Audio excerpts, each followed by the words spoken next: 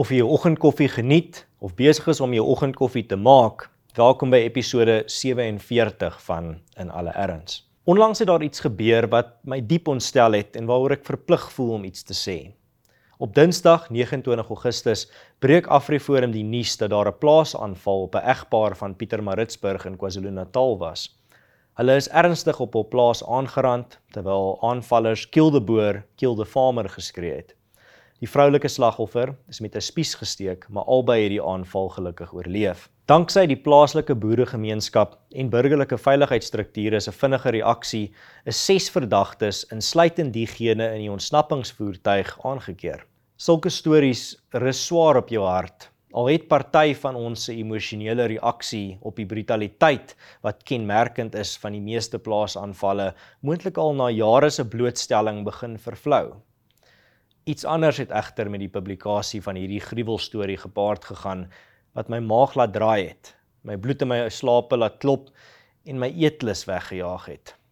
Ontkenning. Siek, walglike ontkenning.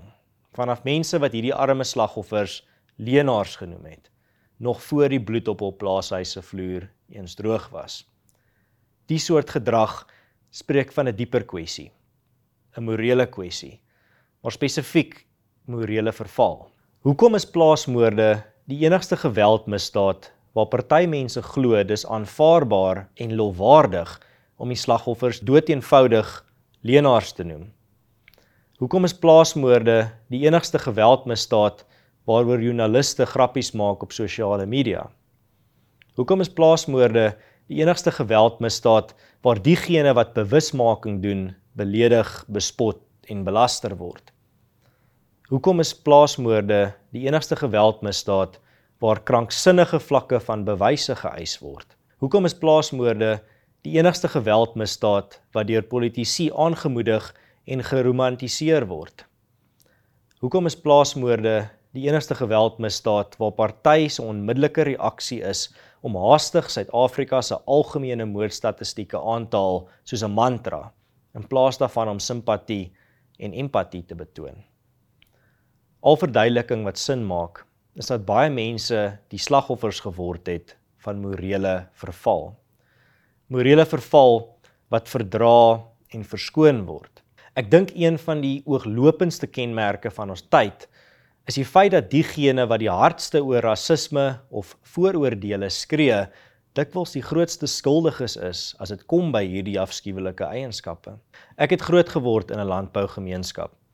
Die meeste van my vriende het van plase afgekom, wat beteken, ek het as kind baie tyd op plase deurgebring. Ek is van kindsbeen af blootgestel aan boerdery as 'n edele beroep.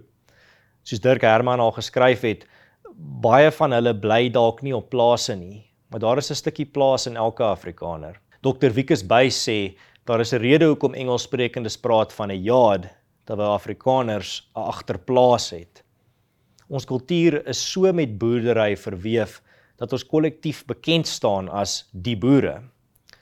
Afrikaners wat nie self boer nie, het familie of vriende wat boer. Daar is dus 'n inherente rede hoekom die kwessie van plaasmoorde so na aan Afrikaners se harte lê. En vandag bloei my Afrikaner hart weer eens vir ons boere en ek bid vir hul veiligheid. Ek bid egter ook vir diegene wat so koud en hartloos geword het. En ek bid dat God hulle stikkende morele kompasse sal herstel. MP van Wyk Lou was reg toe hy geskryf het, inderdaad is die donker magte van die selfsug, die domheid, die onredelikheid sterker by die mens as die redelikheid. Organisasies soos Afriforum sal aanhou veg teen spyte van die monsters wat ons teekom. Ons is nie ontmoedig nie, nie eens naastenby nie. As jy van hierdie episode gehou het, onthou om dit te deel met vriende en familie. As jy deel wil vorm van die gesprek na die episode, kan jy steeds deelneem deur jou kommentare te los in die kommentaar afdeling. Ek is Ernst van Sail. Hou moed, hou koers, dink vir jouself en dink vooruit. Tot volgende keer.